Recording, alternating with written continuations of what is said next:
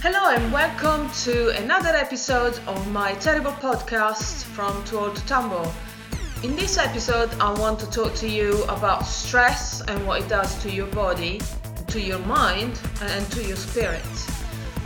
One of the biggest parts of the work that I do with my fitness clients is identifying situations in their lifestyle that cause them to become stressed. We all have our own triggers, and once we've identified them, we can start dealing with them. And although I'm not going to go into too many fat loss strategies as such in this episode, I'm just going to borrow some of the guiding principles for fat loss to help you understand what stress does to your body and how it can actually affect your ability to think clearly and to stay positive as you go through life. And that's important for you to be able to make good decisions about anything. So I often come across people who are on a fitness journey of some sort, and they swear that they're doing everything right, but they're not seeing the results they want. And yes, they might be even doing all the right things for them. They might be eating right, they might be exercising in the right amount, doing the correct modalities for them, and be consistent even. But what they fail to take into account is how stress can actually throw a huge spanner in the works. And this is why. So humans have evolved with the ability to deal effectively with acute stress. So if you think about the good old hunter-gatherer societies from prehistorical times, people will walk around all day looking for food, and they would sprint into intense action to either catch a prey or to avoid becoming one.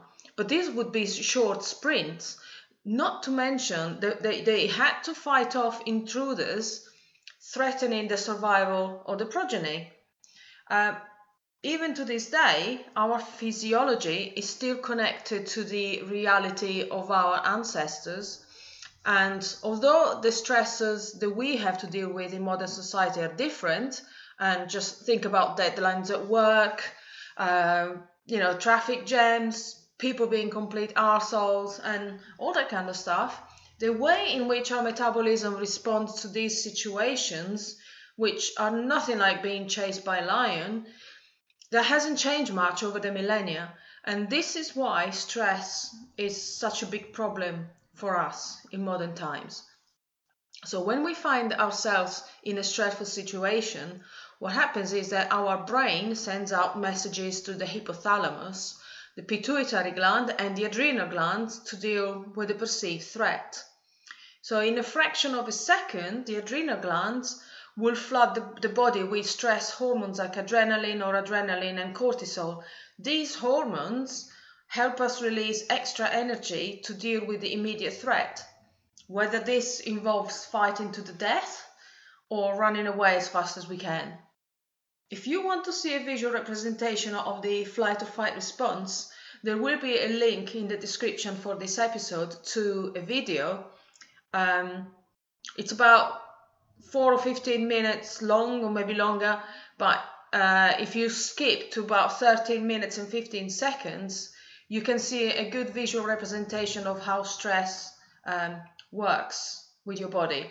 And it's a video about Krav Maga, so if you enjoy Krav Maga, you can watch the whole thing. But it gives a very good visual explanation of how this stress mechanism works for us. It's truly enlightening. And so going back to our situation, in modern days, we hardly ever have to deal with physical threats, like a pack of wolves jumping out from behind the wheelie bins. But instead, when we get stressed over an impending deadline at work, we just sit there working away at our desk while the body is flooded with stress hormones ready for intense action. Every organ contributes towards preparing us for survival, and as a result, stress would cause us to burn extra sugar, fat, and even muscle if we either fight or run away. When we don't do that, and we just sit there and just push through this stressful situation at work, sitting down on our asses, And stressful events, because you don't just have one deadline, you have one deadline after the other. So when these stressful events are both recurrent and prolonged, stress causes us to burn muscle over fat for energy. It also prevents us from releasing testosterone and human growth hormone into the bloodstream, both needed for growth and repair of damaged tissues after the stressful event. These two hormones also send a message back to the adrenal glands that the danger is now past, and they can now stop releasing stress hormones and switch to a recovery state instead. So the adrenal glands never get this message, so they keep on releasing stress hormones. And if we don't engage in intense activities in response to stress or relaxing ones, the adrenal glands don't get the message and stress becomes chronic. So although you should never look at any hormones in isolation, because they always work, they're always part of a whole and they always work together as a team. For the purpose of explaining how stress can have an impact on your behavior, we will look at cortisol as if it was working on its own. It doesn't. But as this is one of the major stress hormones and the one that gets blamed the most for your fat loss failures. So the actions of cortisol are beyond your awareness. So, however, the biggest impact that too much cortisol in the bloodstream for too long has is in the way it affects hunger and cravings. So this effect can also be linked back to our ancestors and how they used to deal with danger. So too much cortisol will cause you to feel less hunger in the short term, but at the same time increase cravings for high energy foods at a later time.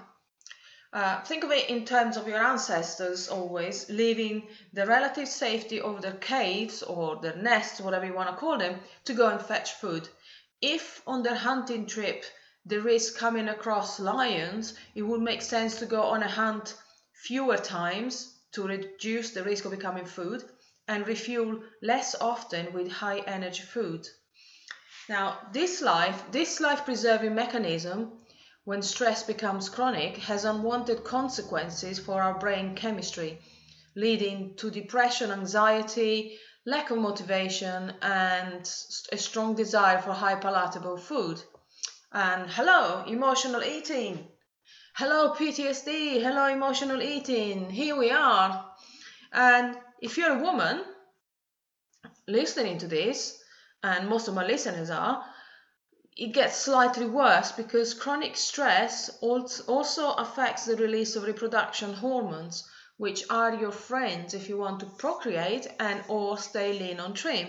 And it's bad news when you reach perimenopause or the menopause, because from then onwards you have less of the female hormones, the reproduction hormones, your estrogen, your progesterone, and therefore you are more prone to stress. It's a lot harder to fight off stress, chronic stress, as we get older, and that's the reason why a lot of the time you hear, if you hang around groups, Facebook groups or something, that are all where women get together to discuss the menopause, the giant fucking pity parties about the menopause, women are all saying, I never had stress and anxiety and panic attacks until I started with the menopause.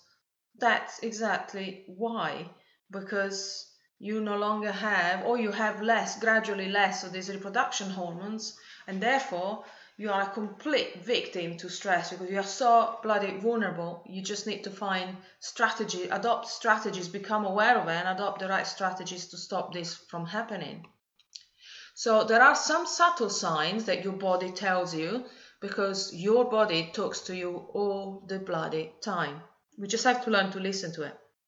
And some of the subtle signs that you stress, so you might think anger and frustration as the only signs of stress. But these are only the result of emotional stress. And unfortunately, stress is the result of a multitude of things. So think injuries, Too much food, not enough food, illnesses, physical exhaustion, too much exercise, not enough exercise, the wrong type of exercise for you, sleep deprivation, and so on. So you could measure your stress levels by having regular blood tests, and if you want to be a walking, talking lab rat, you're more than welcome. But you could also take the layperson approach and tune into your body to notice what the subtle signs that it sends you, and some of them are not actually that subtle, to be fair. And then, if when you're experiencing these things, you think, aha, that's your red flag. I might be stressed. I might be experiencing stress that I'm not aware of. I thought I was doing okay, but this is happening, so I might be stressed.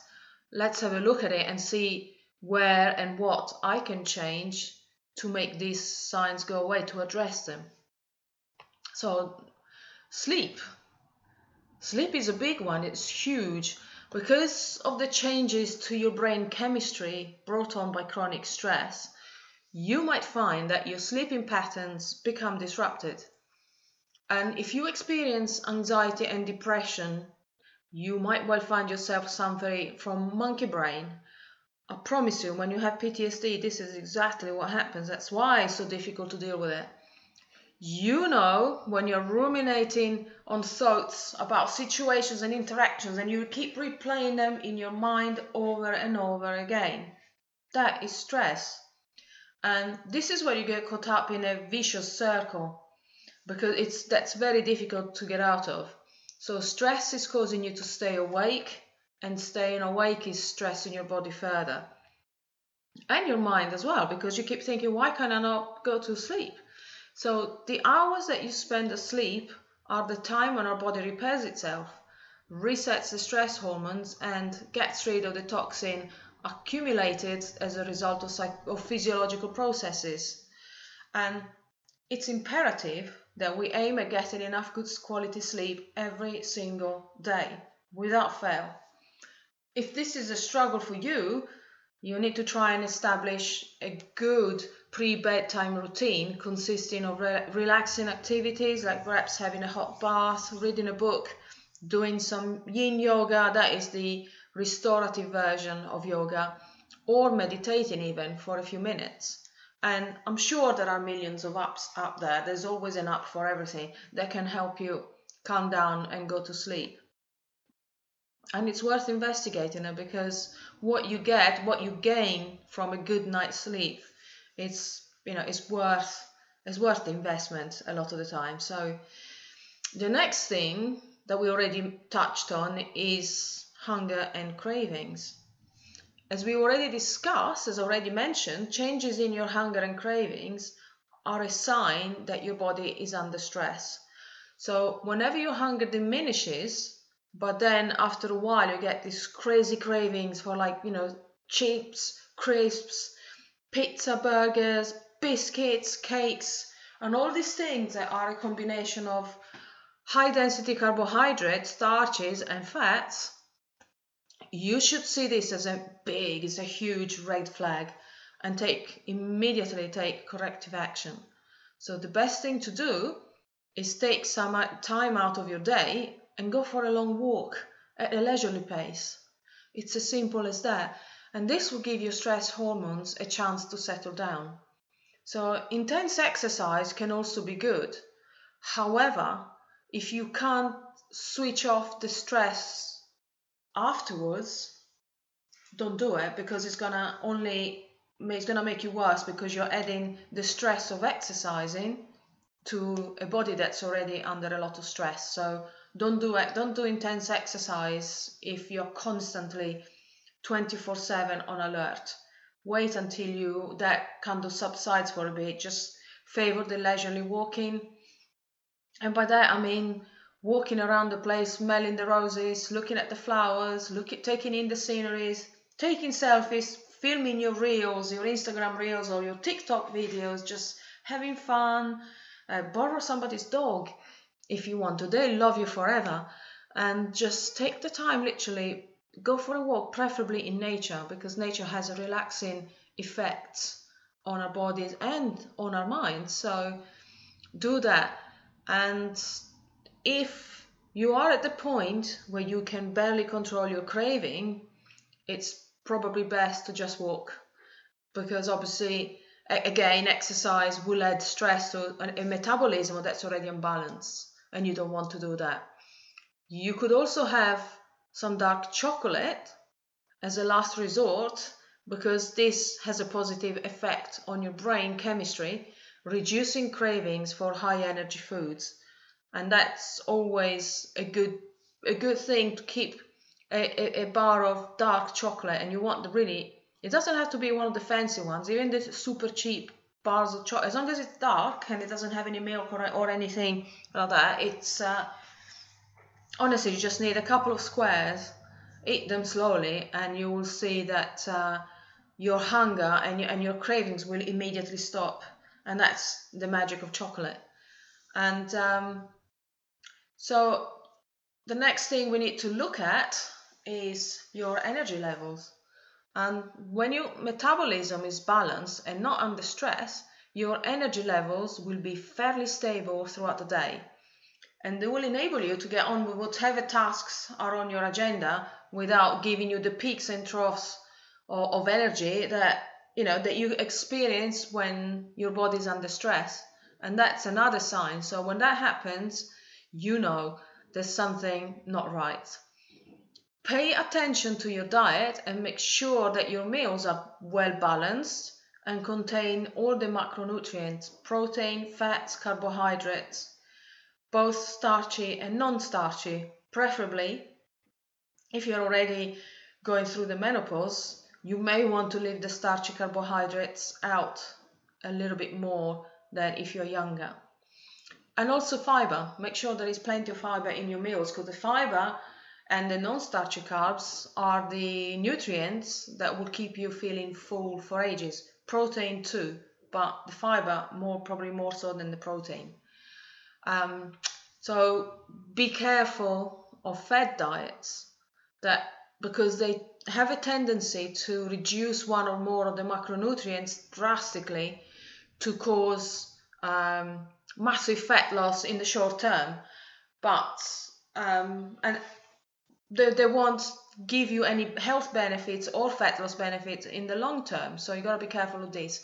And then obviously, unless, of course, if you need to lose fat for a specific event in the short term, then it's fine. But you have to decide, you have to balance things out a little bit. What's more important, the short-term gain, the short-term fat loss, or the long-term health and well-being factor? So be careful with those fad diets. They really come back to bite you in the arse after a while that you've been on them. Now, the other thing we need to look at are your mood and your motivation. So if you wake up in a strop every morning and you can't be bothered to get out of bed, you can be guaranteed you're stressed. Even if you think everything is tickety-boo in your life, you are stressed for one reason or another. Finding out what the reason is the job of a good therapist. And if you find yourself experiencing any of the things that I spoke about consistently, I would say go and see one, because there might be something brewing in the background, in your subconscious, that you're not aware of, that needs to be brought back up into your conscious mind, into your consciousness, and so that you can deal with it. So your brain chemistry has been affected. If you're in a bad mood all the time, your brain chemistry has been affected, and you need to take corrective action, or your life will suffer as a result. Think about not just yourself and what it's like for you to always be in a bad mood and be unhappy about everything, and what kind of decisions do you make when you're in that state of mind? Probably not the most enlightened ones, but think about yourself, but also think about those around you, your partner, your children, if you have some, your friends, your co-workers, and your students, if you're in a coaching profession or if you're a teacher. All these people that are around you, they pick up on your mood, and we'll all be affected by you not being at the top of your game. So, think about yourself first, but think about them too. And again, the food that you eat will have a major impact on your brain chemistry. And when you hit the magic combination of nutrients that work for you and your metabolism, you will find it hard not to be in a better mood.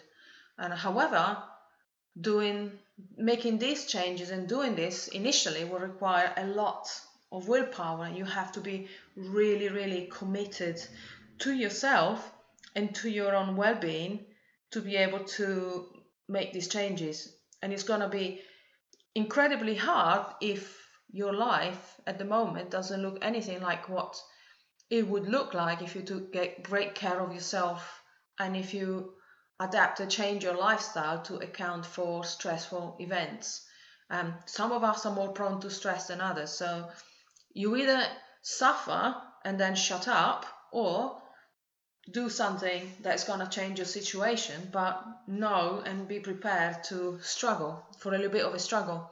You will eventually get used to it, and your body will protest if you don't live in a way that keeps stress at bay. It's rather magical. If you're not used to doing this kind of stuff, the first time you experience it is absolutely magical. You'll never forget that.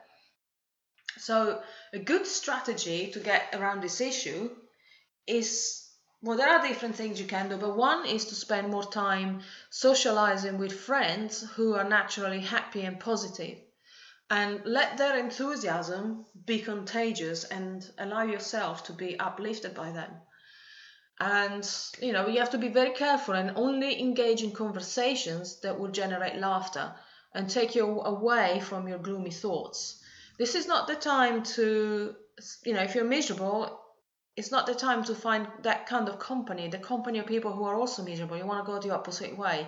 Make an effort and try to stick with people who are, just naturally happy, or perhaps they're in a better place in life than you are. So let them be contagious. And it's almost as good as going on a holiday if you can't go on a holiday. And in fact, sometimes the time that you spend with good friends is more healing and it's better than a holiday. And I guess to a certain degree, the key word here is that trying to find a way to distract yourself. And by all means, if you can go away, go to a completely different place and have gone an adventure or something, it would be very beneficial for you.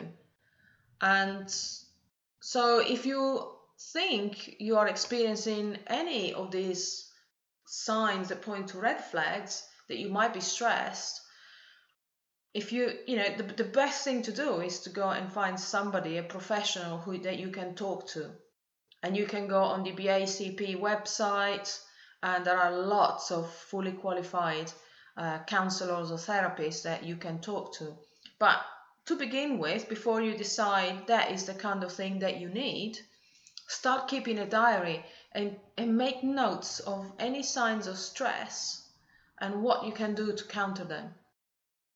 So if you journal, then you always have something that you can refer back to. It's very important when you do this exercise that you also make a note of what triggered, what happened when you started, immediately before you started to experience any of those signs of stress.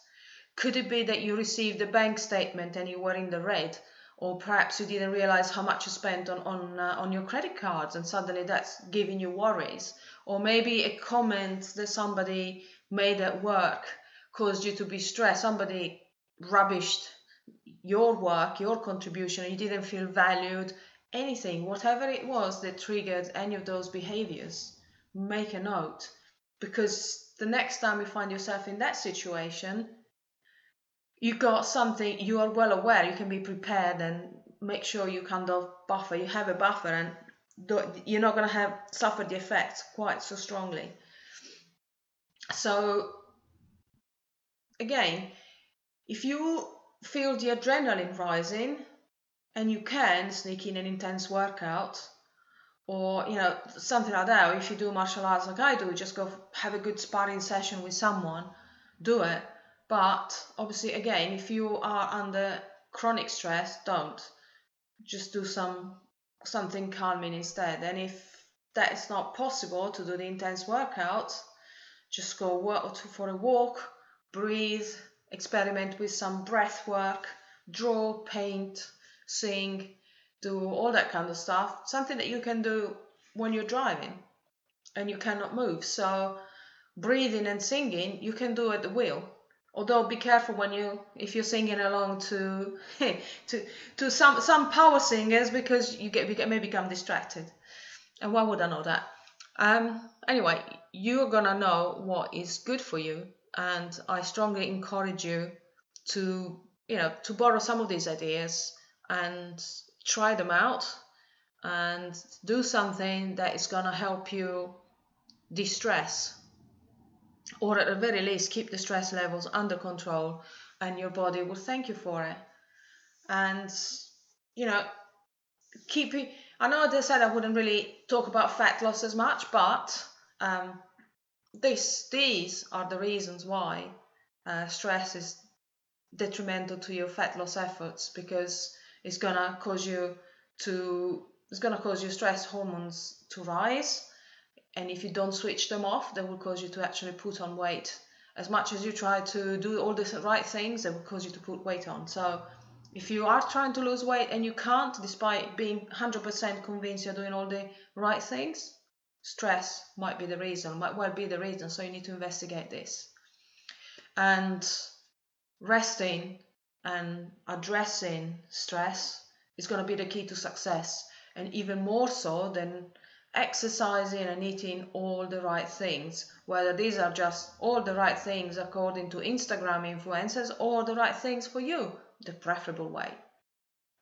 And this is all I've got for you today, and I hope this is useful for you. It's giving you some ideas, and I'll say goodbye for now, and I'll be back very soon. Thank you for listening.